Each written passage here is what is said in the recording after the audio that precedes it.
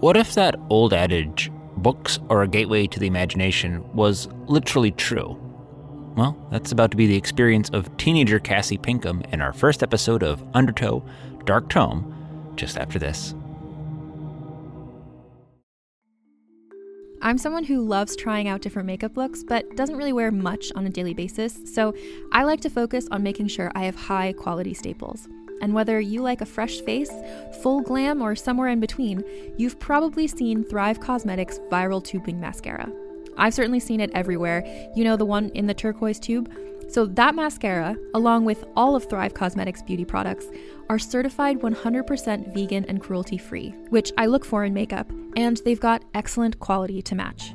And something I didn't know from all the mascara videos I've seen is that for every product sold, Thrive Cosmetics donates either that same product, another product that is needed more, or a monetary donation. They've worked with over 500 nonprofits to help with a wide range of causes like supporting cancer survivors, people experiencing homelessness, education access, and so much more. Knowing that makes me feel even better about using their products. And I do enjoy using them. Like I said, I like having high quality staples, and so my favorites are products that are multi-purpose, like the Brilliant Eye Brightener. It comes in a bunch of colors, and I like using them as eyeliner, eyeshadow, and even highlighter. Thrive Cosmetics is luxury beauty that gives back. Right now, you can get an exclusive 20% off your first order at thrivecosmetics.com/thrive. That's Thrive Cosmetics, CAUSEMETICS.com/thrive for 20% off your first order. The longest field goal ever attempted is 76 yards. The longest field goal ever missed? Also 76 yards. Why bring this up? Because knowing your limits matters, both when you're kicking a field goal and when you gamble. Betting more than you're comfortable with is like trying a 70-yard field goal. It probably won't go well. So set a limit when you gamble and stick to it. Want more helpful tips like this? Go to keepitfunohio.com for games, quizzes, and lots of ways to keep your gambling from getting out of hand. Hi, this is Fred Greenhalgh, your host to Undertow, Realm's podcast delving into the weird and the wicked. I'm also co-creator of the series we're about to experience, The Dark Tome. The Dark Tome is a horror anthology series housed within a story conceit, sort of a dark supernatural spin on the never-ending story. In each episode, we have an entry into the parent story of teenager Cassie Pinkham, who's struggling to fit into school and ends up befriending local bookkeeper Mr. Gussie. Mr. Gussie, as it turns out, has a magical book he keeps in the basement and, though he warns Cassie not to mess with it, what do you think happens? As the show goes on, the consequences of tinkering with the Dark Tome, however, become more apparent. This debut episode features the short story The Devil on the Staircase by Joe Hill. If you're into supernatural and horror, Joe Hill hardly needs any introduction. And actually, my team had worked with him on adapting his amazing graphic novel series Lock and Key to audio for Audible. Following that project, we asked Joe if he would allow us to adapt one of his short stories independently, and here you have it. The original short story has a rather unique structure where the words descend like a staircase, as does the protagonist. And while we couldn't exactly replicate that prose structure here into audio, we do hope the dark descent we take you on entices you all the same. Note that this episode depicts an openly, unapologetically racist character, so if you'd rather not deal with that, maybe give this episode a pass. And now, get ready for our descent into hell.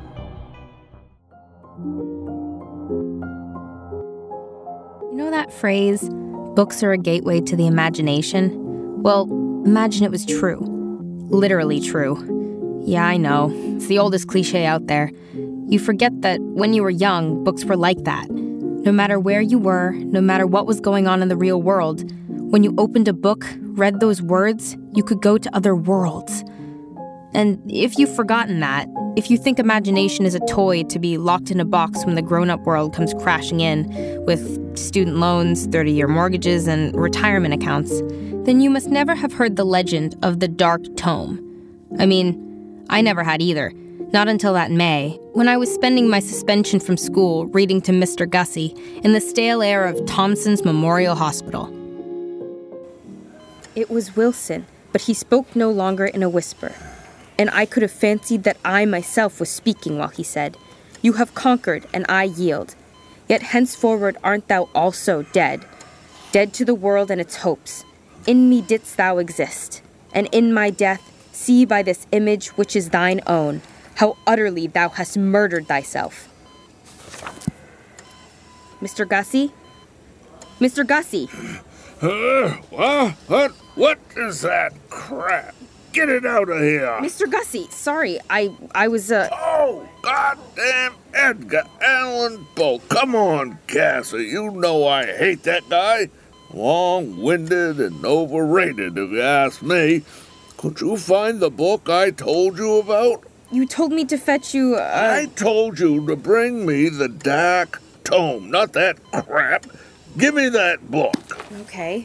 Mr. Gussie, what are you doing? What say of conscience grim indeed? I told you, the book I wanted, it would have had gold letters, the spine as smooth and white as my pale Anglo ass. It would look alive. I didn't see any book like that. Gah, what am I paying you for? You're not. I volunteered. Penance? 'Cause you ripped the hair out of that stupid girl. Well, I did. Don't worry, she deserved it. Have you seen the nurse? Good God, are they trying to stab me in here? Nurse! Nurse! You have that clicker right there. Yeah, next you'll tell me I need to get an app to get decent service around here. What did I pay into my pension for, if not to get a little help when I was on my deathbed? You had a surgery, Mr. Gussie. You'll be out of here in a week. Not if they kill me first with this horrible food. Nurse! I've got to go, Mr. Gussie. Where to? You got a date? No. It's gonna be something good. You think I'm gonna cover for you again after what you pulled last time? What do you mean? If that nurse says I left early, Miss Pearson will flame me. I'm just messing with you. Go on. Get out of here. I got your back. Is everything okay? 'Tis not. You trying to kill me here? Excuse me. This grape juice. You tried drinking it lately? It's despicable. We'd still be giving you milk if you hadn't snuck coffee brandy into the last carton. Need something to take the edge off, don't I? You won't even give me the good stuff. Bye, Mr. Gussie. Leaving so soon, Cassie? I'm sorry. Got homework to do. Oh? I told her. She read me plenty for the day. She told me one of my favorite stories. William Wilson. Of course. See you tomorrow, dear. Bye. You ever sit in one of these cots? The blankets, I swear, you make 'em out of sandpaper. And I should know. I worked in the number 10 mill for 30 years.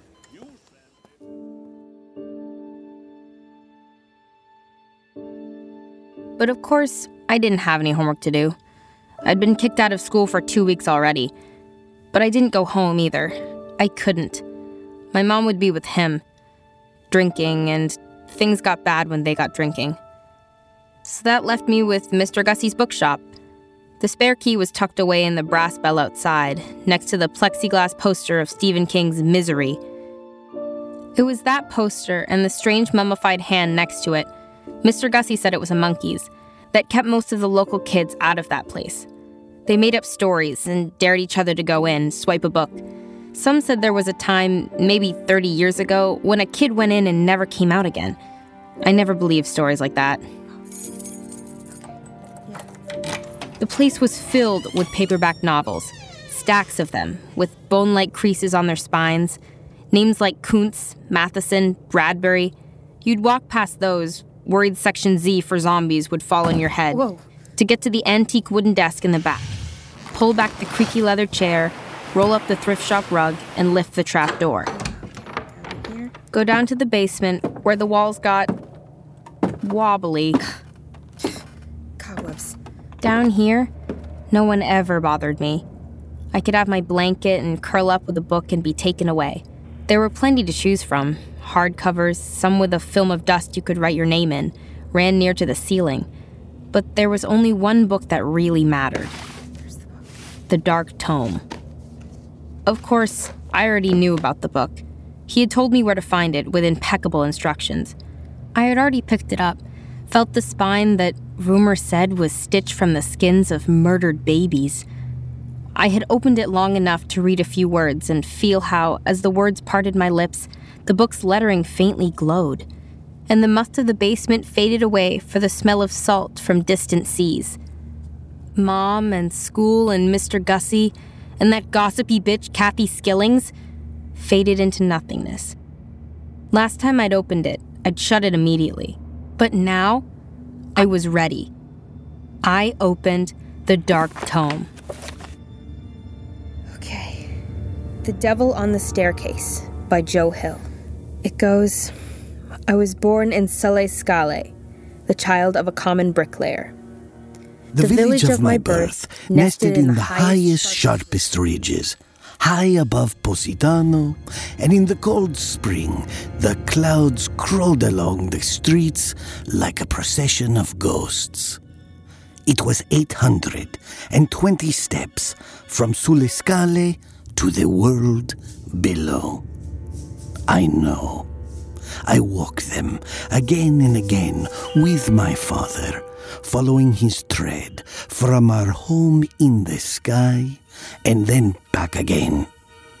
After his death, I walked them often enough alone. It worked! It worked! Holy crap, it worked! There it is. The little village. What did they call it? Positano. Ah! No need to be frightened, little girl. Who are you? A boy who used to live in this village. Well, I suppose I'm not a boy anymore. Look at it. The olive orchard, the ocean, the stairs. I knew each step of those stairs very well. What happens now? Will you continue reading, or? I don't know. It is up to you. I have all the time in the world. Okay. Well, the next bit, it goes, up and down I walked those stairs carrying freight. Yes, up and down I walked those stairs carrying freight, until with each step it seemed as if the bones in my knees were being ground up into sharp white splinters. Are you coming with me? What? Okay.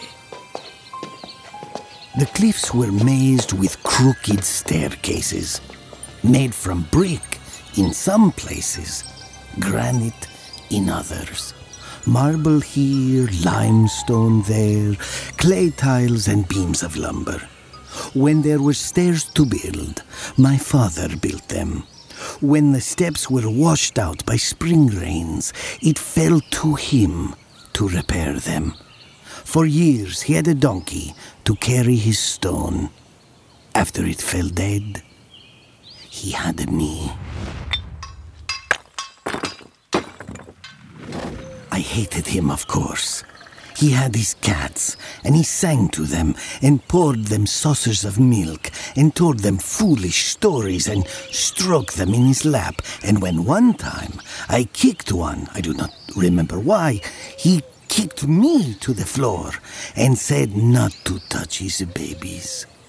So I carried his rocks, when I should have been carrying school books, but I cannot pretend I hated him for that.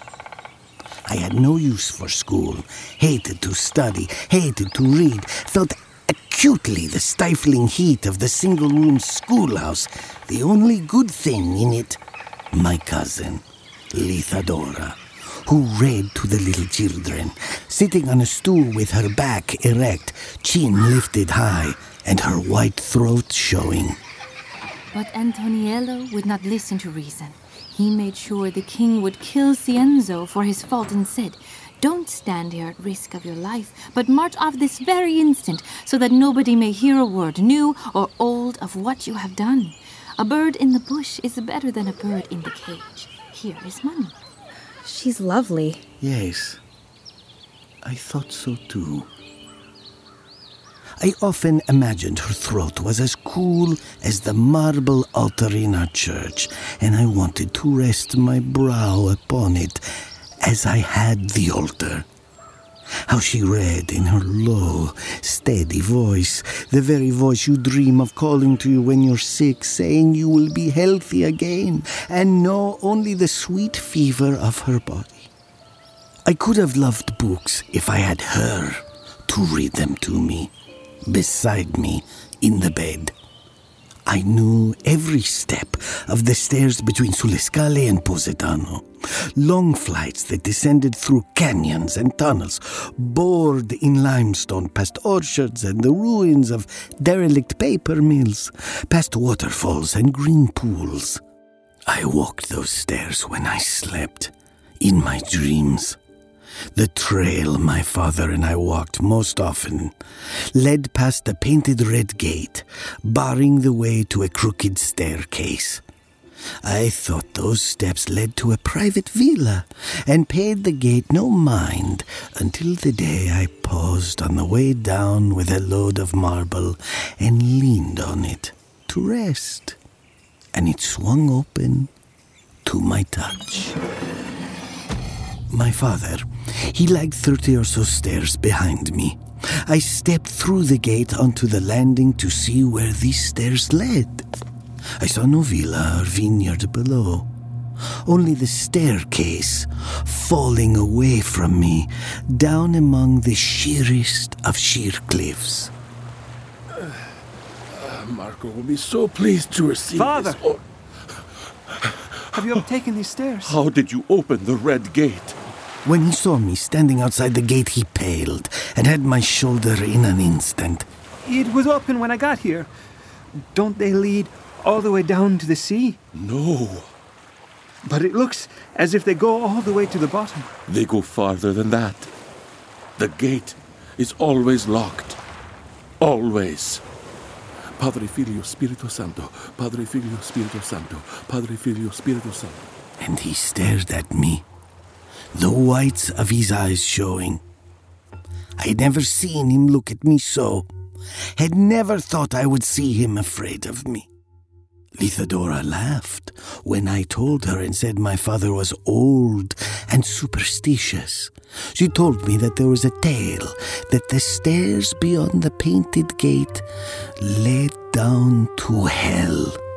I had walked the mountain 1,000 times more than Lithadora, and wanted to know how she could know such a story when I myself had never heard any mention of it.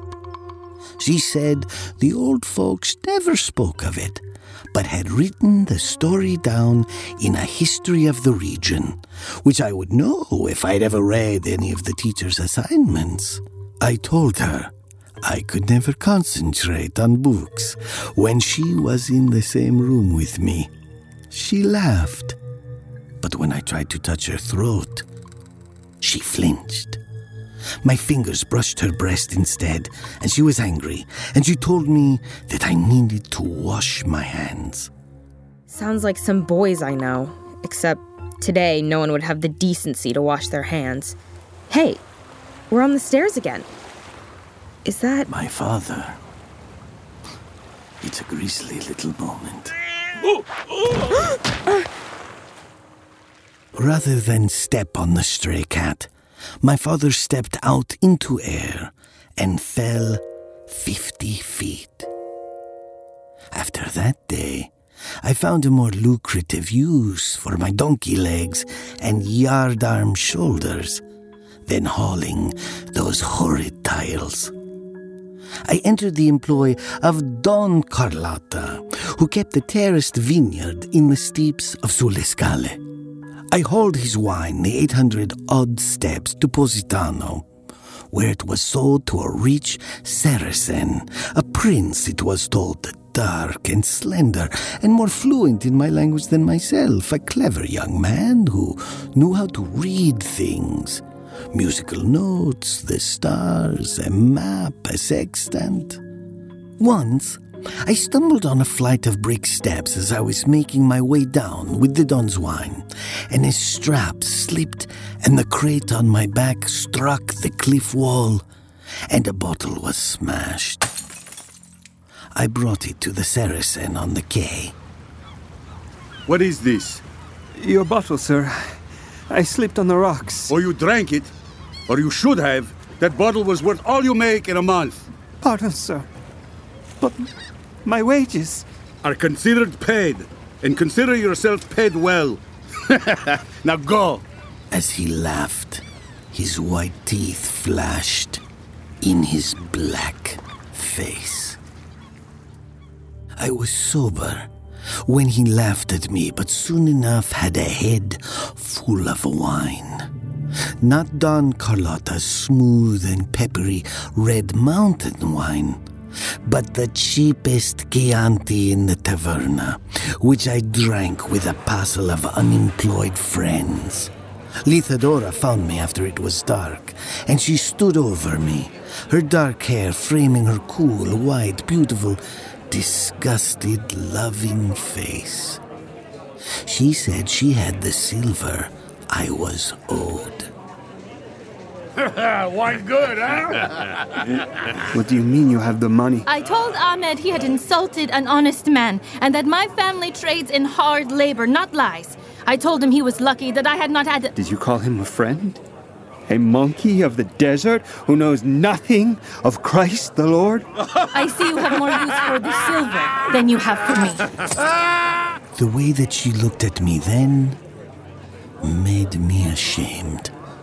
The way she put the money in front of me made me more ashamed. I almost got up to go after her. Almost. One of my friends asked, "Have you heard the Saracen gave your cousin a slave bracelet, a loop of silver bells to wear around her ankle? I suppose in Arab land such gifts are made to every new whore in the harem." You lie!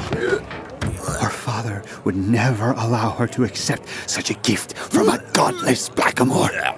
He speaks the truth. The Arab trader is godless no more. Lithadora has taught Ahmed to read Latin. No! He claims now to have entered into the light of Christ. And he gave the bracelet to her with his full knowledge of her parents, as a way to show thanks for introducing him to the grace of our Father who art.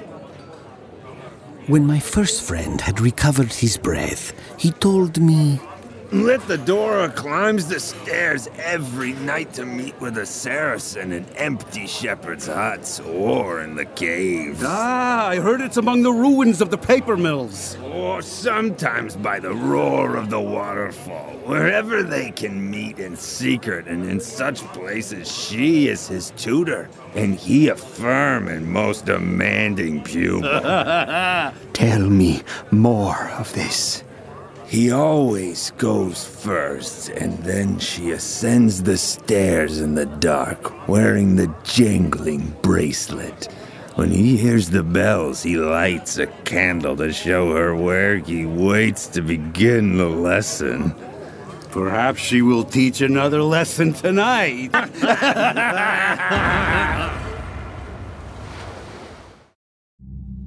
Hi there. If you're a fan of Undertow, I know you love immersive entertainment. And let's be real, as much as we all love podcasts, nothing is quite the same as going out to see a movie in the theater, the experience of being with friends, getting your popcorn, and the sheer impact of the visual and sound experience exactly as the filmmakers intended.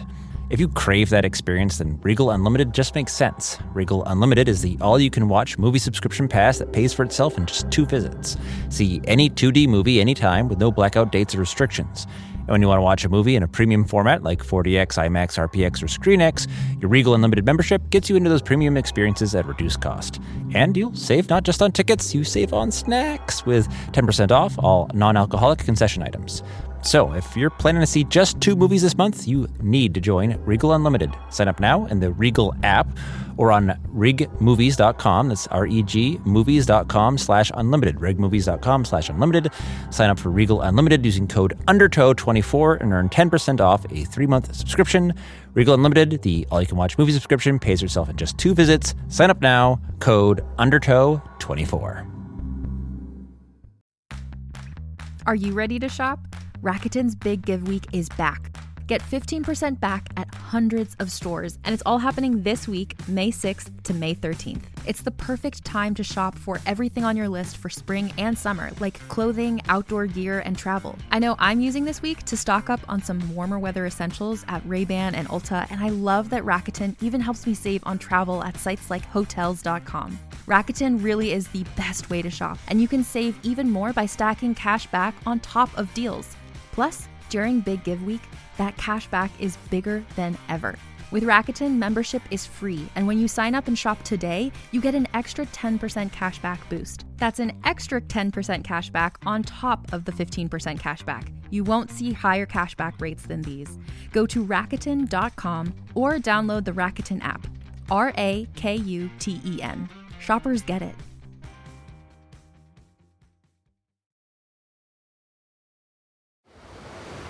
We're on the cliffs again. What are we doing here? It's cold.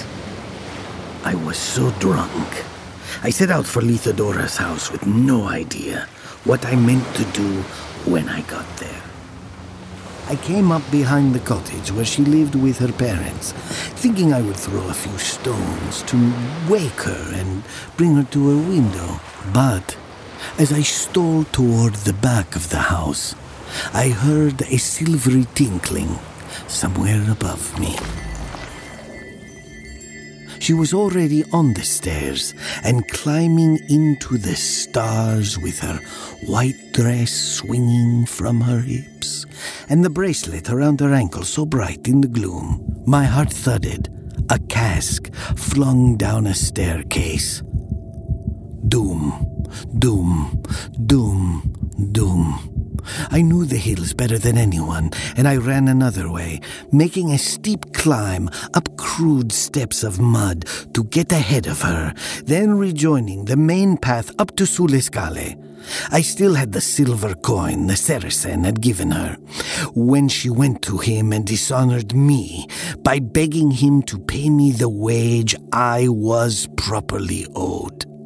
I put his silver in a tin cup I had and slowed to a walk and went along shaking his Judas coin in my old battered mug. Such a pretty ringing it made, in the echoing canyons, on the stairs, in the night high above Positano, and the crash and sigh of the sea as the tide consummated the desire of water to pound the earth into submission. At last, pausing to catch my breath, I saw a candle flame leap up off in the darkness. It was in a handsome ruin, a place of high granite walls matted with wildflowers and ivy. A vast entryway looked into a room with a grass floor and a roof of stars, as if the place had been built not to give shelter from the natural world, but to protect a virgin corner of wilderness from the violation of man. Then again, it seemed a pagan place, the natural setting for an orgy hosted by fauns with their goatee hooves, their flutes, and their furred cocks. So the archway into that private courtyard of weeds and summer green seemed the entrance to a hall awaiting revelers for a private bacchanal. He waited on spread blanket with a bottle of the Dome's wine and some books, and he smiled at the tinkling sound of my approach, but stopped when I came into the light. A block of rough stone, already in my free hand. You have come. Yes. No!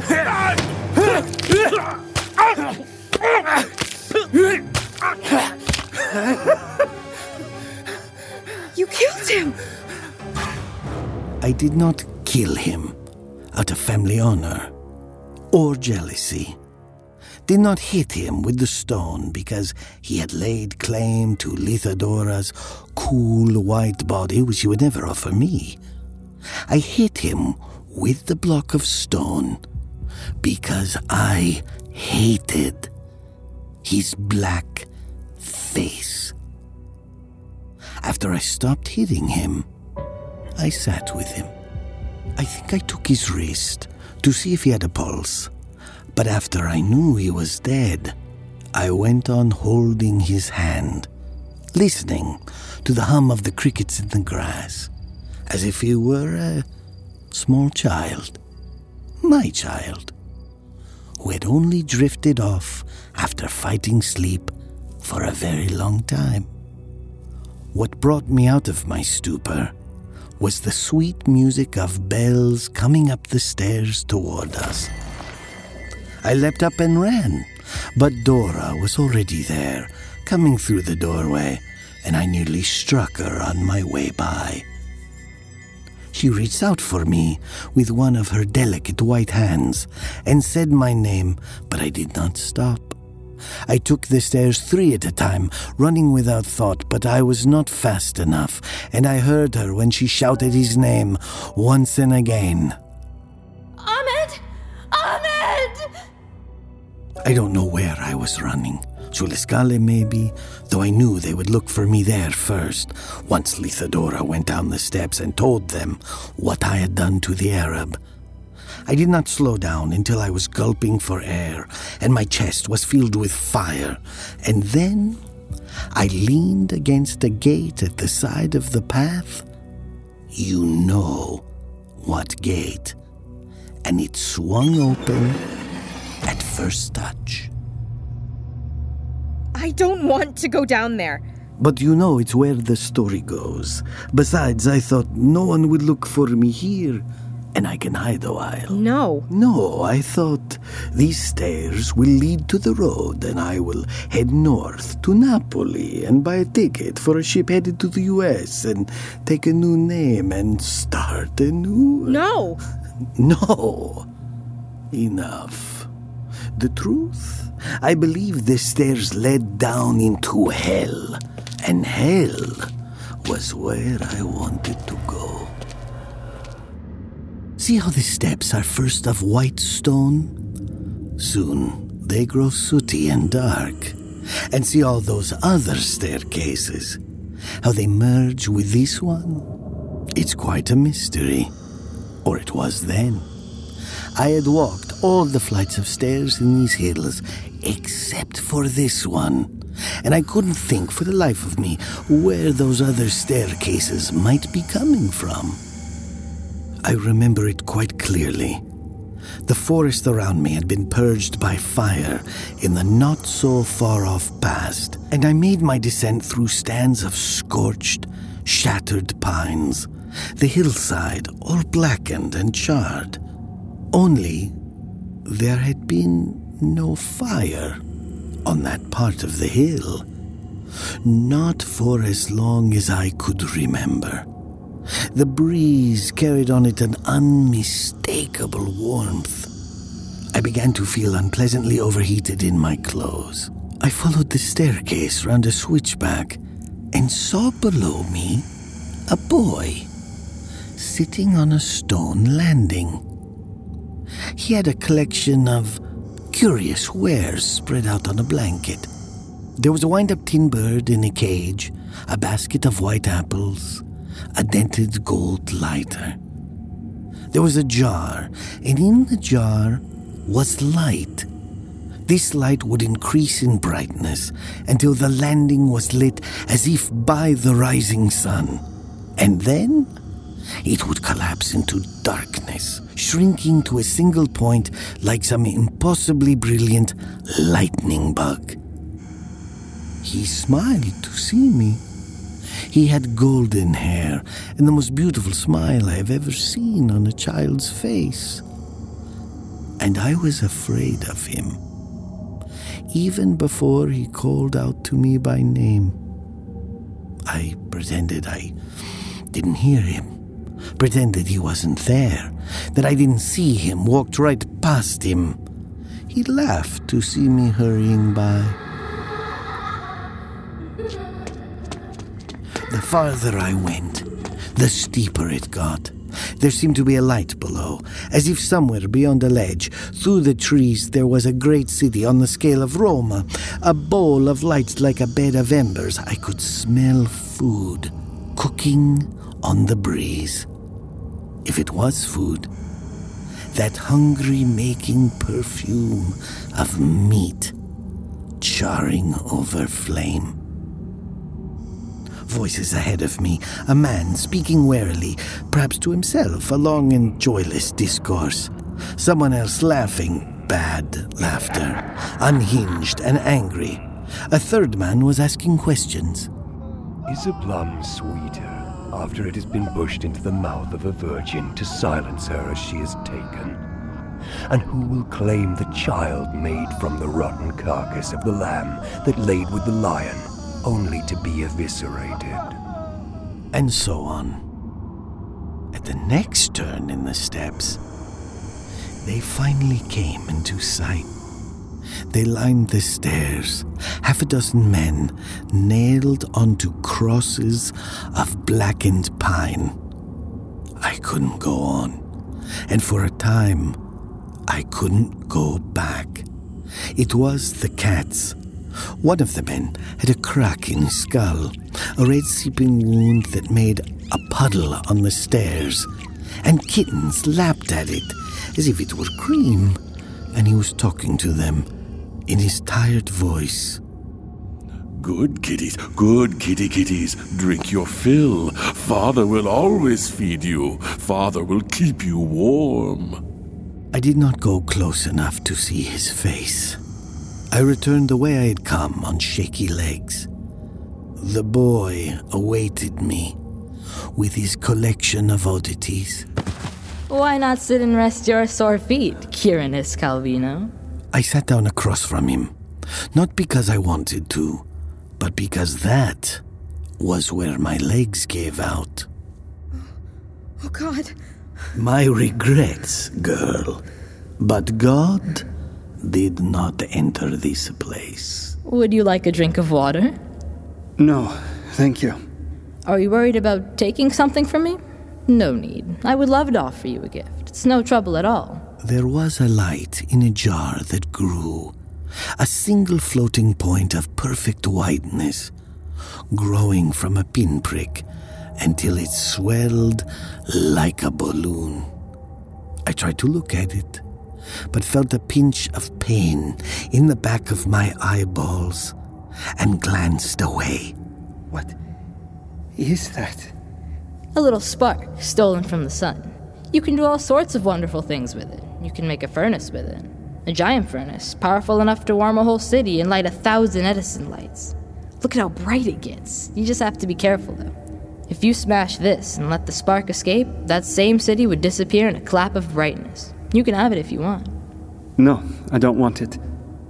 No, of course not. That isn't your sort of thing. No matter. Someone will be along later for this, but take something. Anything you want. Are you Lucifer? Lucifer's an awful old goat, has a pitchfork and hooves and makes people suffer. And I hate suffering. I only want to help people. I give gifts. That's why I'm here. Everyone who walks these stairs before their time gets a gift to welcome them. You look thirsty. Would you like an apple? They're the most beautiful apples. I was thirsty. My throat felt not just sore, but singed, as if I had inhaled smoke recently, and I began to reach for the offered fruit almost reflexively, but then drew my hand back, for I knew the lessons of at least one book. He grinned at me. Are those from the garden? They're from a very old and honorable tree. You will never taste a sweeter fruit, and when you eat it, you'll be filled with ideas. Yes, even one such as you, Quirinus Calvino, who barely learned to read. I don't want it. Everyone will want it.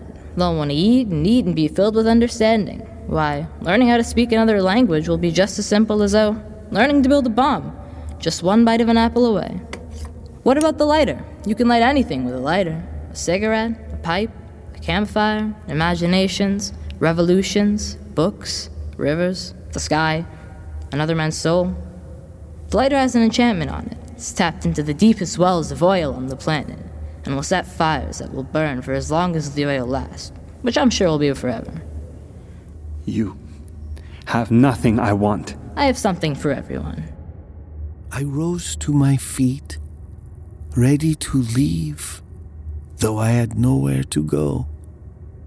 I couldn't walk back down the stairs. The thought made me dizzy. Neither could I go back up. Lithadora would have returned to the village by now. They would be searching the stairs for me with the torches. I was surprised I hadn't heard them already. But there was one more thing. A mechanical tin bird that turned its head to look at me as I swayed on my heels and blinked. The metal shutters of its eyes snapping closed, then popping open again. It let out a rusty cheep. So did I, startled by its sudden movement. I thought it a toy, inanimate. It watched me steadily, and I stared back. I had, as a child, always had an interest in ingenious mechanical objects, clockwork people who ran out of their hiding places at the stroke of noon, the woodcutter to chop wood, the maiden to dance around. The boy followed my gaze and smiled, then opened the cage and reached in for it. The bird leaped lightly onto his finger. Ah. This bird sings the most beautiful song. It finds a master, a shoulder it likes to perch on. Sings to this person for the rest of its days. The trick to making it sing is to tell a lie. The bigger the better. Feed it a lie and it will sing to you the most marvelous little tune. People love to hear its song. They love it so much they don't even care they're being lied to. He's yours if you want him. I don't want anything from you. You see? Likes you. It looks rather nice on your shoulder. I can't pay. You've already paid. Then he turned his head and looked down the stairs and seemed to listen. I heard a wind rising. It made a low, soughing moan as it came through the channel of the staircase, a deep and lonely and restless cry. The boy looked back at me. Now go. I hear my father coming. That awful old goat. I backed away, and my heels struck the stair behind me. I was in such a hurry to get away, I fell sprawling across the granite steps. The bird on my shoulder took off, rising in widening circles through the air. But when I found my feet, it glided down to where it had rested before on my shoulder, and I began to run back up the way I had come. I climbed in haste for a time, but soon was tired again and had to slow to a walk. I began to think about what I would say when I reached the main staircase and was discovered. I will confess everything and accept my punishment, whatever that is. I fell silent, though, as I reached the gate, quieted by a different song not far off. A girl's sobs. I listened, confused, and crept uncertainly back to where I had murdered Lithadora's beloved. I heard no sound except for Dora's cries. No men shouting. No feet running on the steps. I had been gone half the night, it seemed to me, but when I reached the ruins where I had left the Saracen and looked upon Dora, it was as if only minutes had passed. I came toward her and whispered to her, afraid almost to be heard. The second time I spoke her name, she turned her head and looked at me with red-rimmed, hating eyes and screamed, "Get away!" I wanted to comfort her, to tell her I was sorry. But when I came close, she sprang to her feet and ran at me, striking me and flaying at my face with her fingernails while she cursed my name. I meant to put my hands on her shoulder to hold her stiff. But when I reached for her, they found her smooth, white neck instead. No!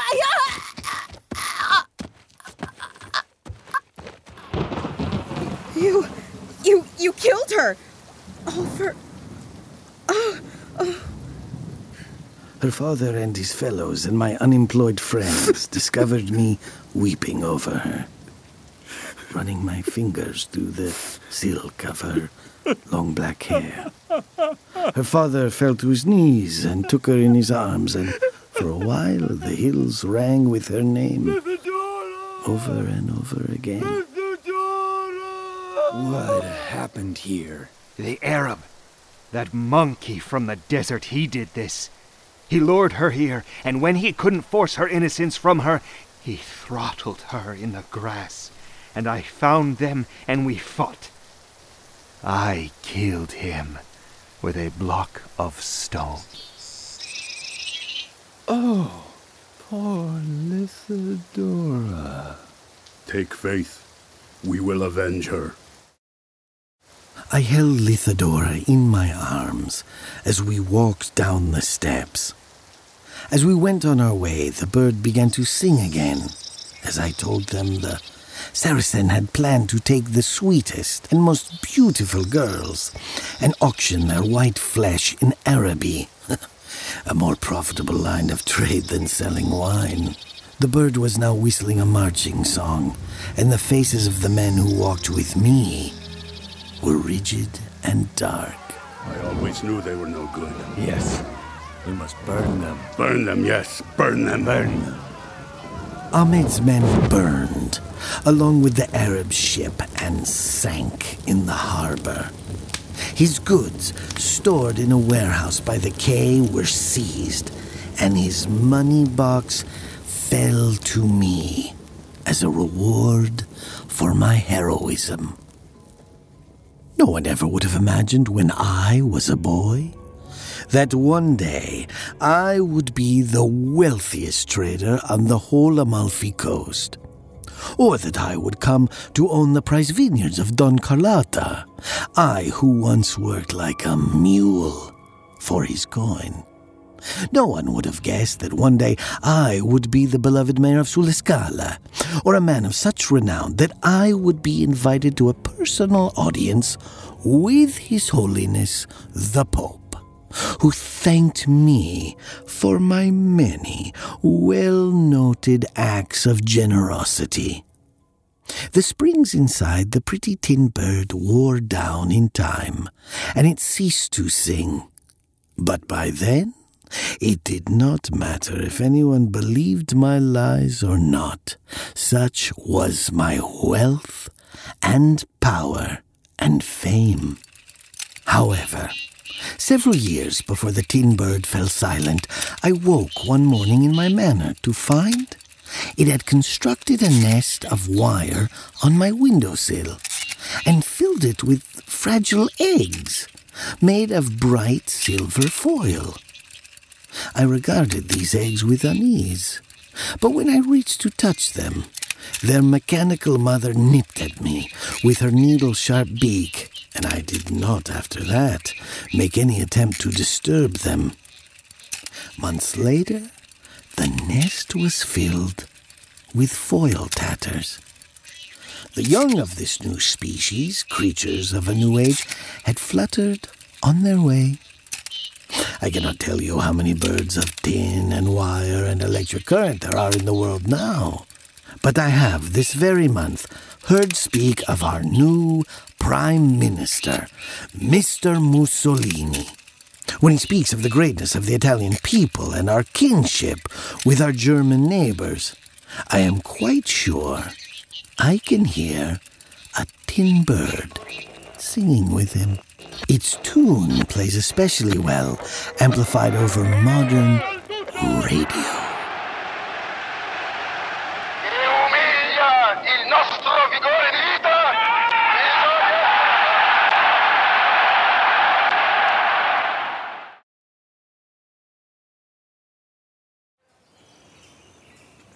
Oh, where are we now? Ah, the villa. Would you like to come in? No. You see, I don't live in the hills anymore. It has been years since I saw Sullescala. I discovered, as I descended at last into my senior years, that I could no longer attempt the staircase.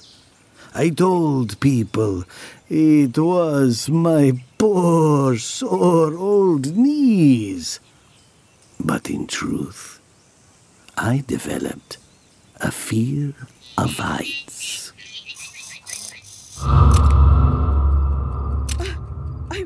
I'm back! What the hell is that? Oh, it's a bird. Oh, shit. What the hell did you do, Cassie? Mr. Gussie, what the hell are you doing here? Well, it's my bookshop. You're supposed to be in the hospital. I figured you might be getting back to mischief. No boy, no school, no home to go to. You weren't sneaking off to smoke pot with the big kids, were ya? No, you were dabbling in something a lot more dangerous. You should have told me. I did tell you.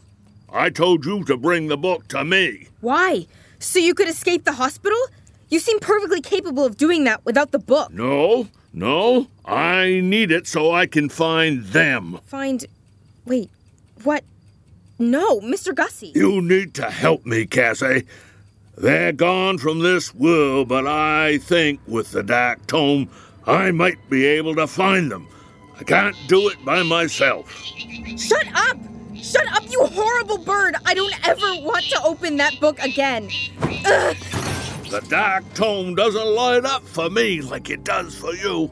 I guess I've gotten too old, lost some of the magic. With you, Cassie, we can travel all sorts of places. Come on! Bye, Mr. Gussie. Come on, Cassie! Cassie! I had lost track of time. When I went into Gussie's bookshop, it was maybe 4, and now it was full dark. Since it was no longer safe in my hiding place, I figured it couldn't be any worse to go home. My mom would be pissed. Pissed drunk, at least. Mom? Where have you been? Nowhere, Mom. Don't you lie to me. You smell like you've been hanging out around a campfire. And have you been drinking? You wouldn't believe me if I told you. Oh. No, of course not. Where's Mark? He's out getting pizza, I think. Or that or more vodka. Oh, shh! The bottle! He'll be back in a minute. Why? You got a problem with him? It's not that. Hey, hold on a second. I need to let something in. Ah, sure. Whoa! What the? It's a mechanical bird, Mom. He came out of hell. I thought you'd get along great with him. The fuck? Try telling it a lie. It loves lies. I never lie, Cassie. Not to you, not to anybody. Holy shit, it works. What? Try it again. What are you talking about? Like, talk about your drinking. What drinking? Fuck. Cassie, I told you I'm trying to quit. It really works. It's like I don't even care anymore. Mark hits me, you know. He never hits you. You and that bird, Mom. I think you're going to get along great. You don't know what it's like for me as a person. I didn't sign up to be a single mom. I didn't even want to be a mom in the first place. Wait, that's not what I meant to say. I think it is. Cassie! Cassie, I love you, Cassie. Don't forget that. Everything I do, I'm thinking of you first. Would someone turn that horrible thing off? Ow!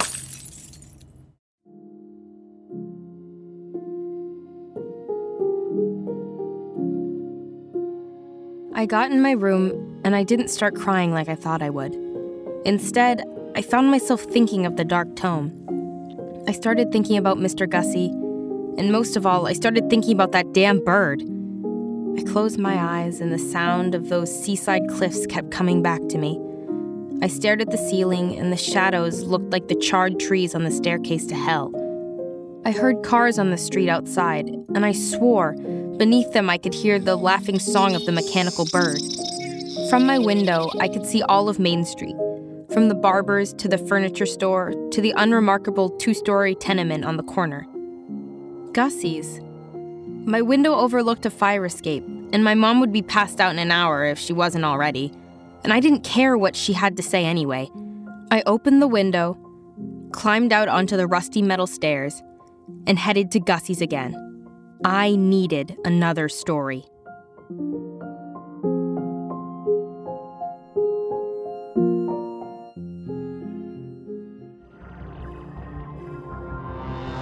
Well, Cassie made it out of Suliscale, but her adventures with the Dark Tome are only just beginning. Come back next time as we meet a friendly demon in Catherine M. Valente's The Bread We Eat in Dreams, here on Undertow.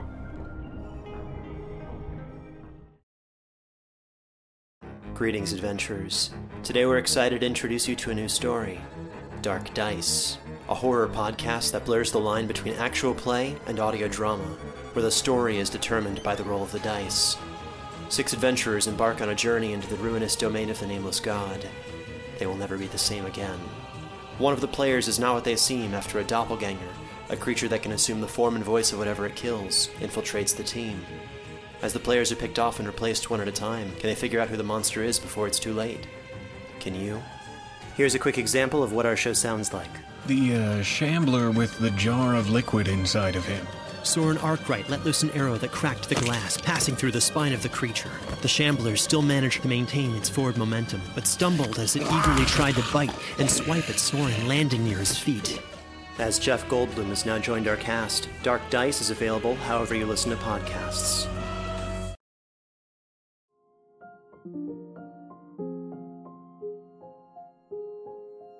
The Devil on the Staircase was written by Joe Hill, adapted for audio by Fred Greenhalgh, produced by Fred Greenhalgh and William DeFries, featuring Lily Thorne as Cassie, Tim Sample as Mr. Gussie, Brent Ascari as the narrator. Additional voices by Ian Carlson, Jalen Wisey, Anna Gravel, Marie Stewart Harmon, Christine Marshall, Eric Moody, Jay Piscopo, and Tom Alexander. Dialogue editing by Grace Waldron. Sound design by Rory O'Shea. The Dark Tome's theme, February, is by Peter Van Riet. The Dark Tome was created by Fred Greenhalgh and William DeFries and is a Dagaz media production presented by Realm. Undertow is a production of Realm, hosted by Fred Greenhalgh, produced by Mary Azadolahi and Haley Wagreich, associate produced by Nicole Kreuter and Alexis Latshaw, executive produced by Fred Greenhalgh, Molly Barton, and Marcy Wiseman. Undertow's theme, Dark Rumbling, is by Hubert Campbell. Cover art by Kendall Thomas. Find more shows like Undertow by following Realm at Apple Podcasts, Spotify, or at realm.fm. Realm is your portal to another world. Listen away.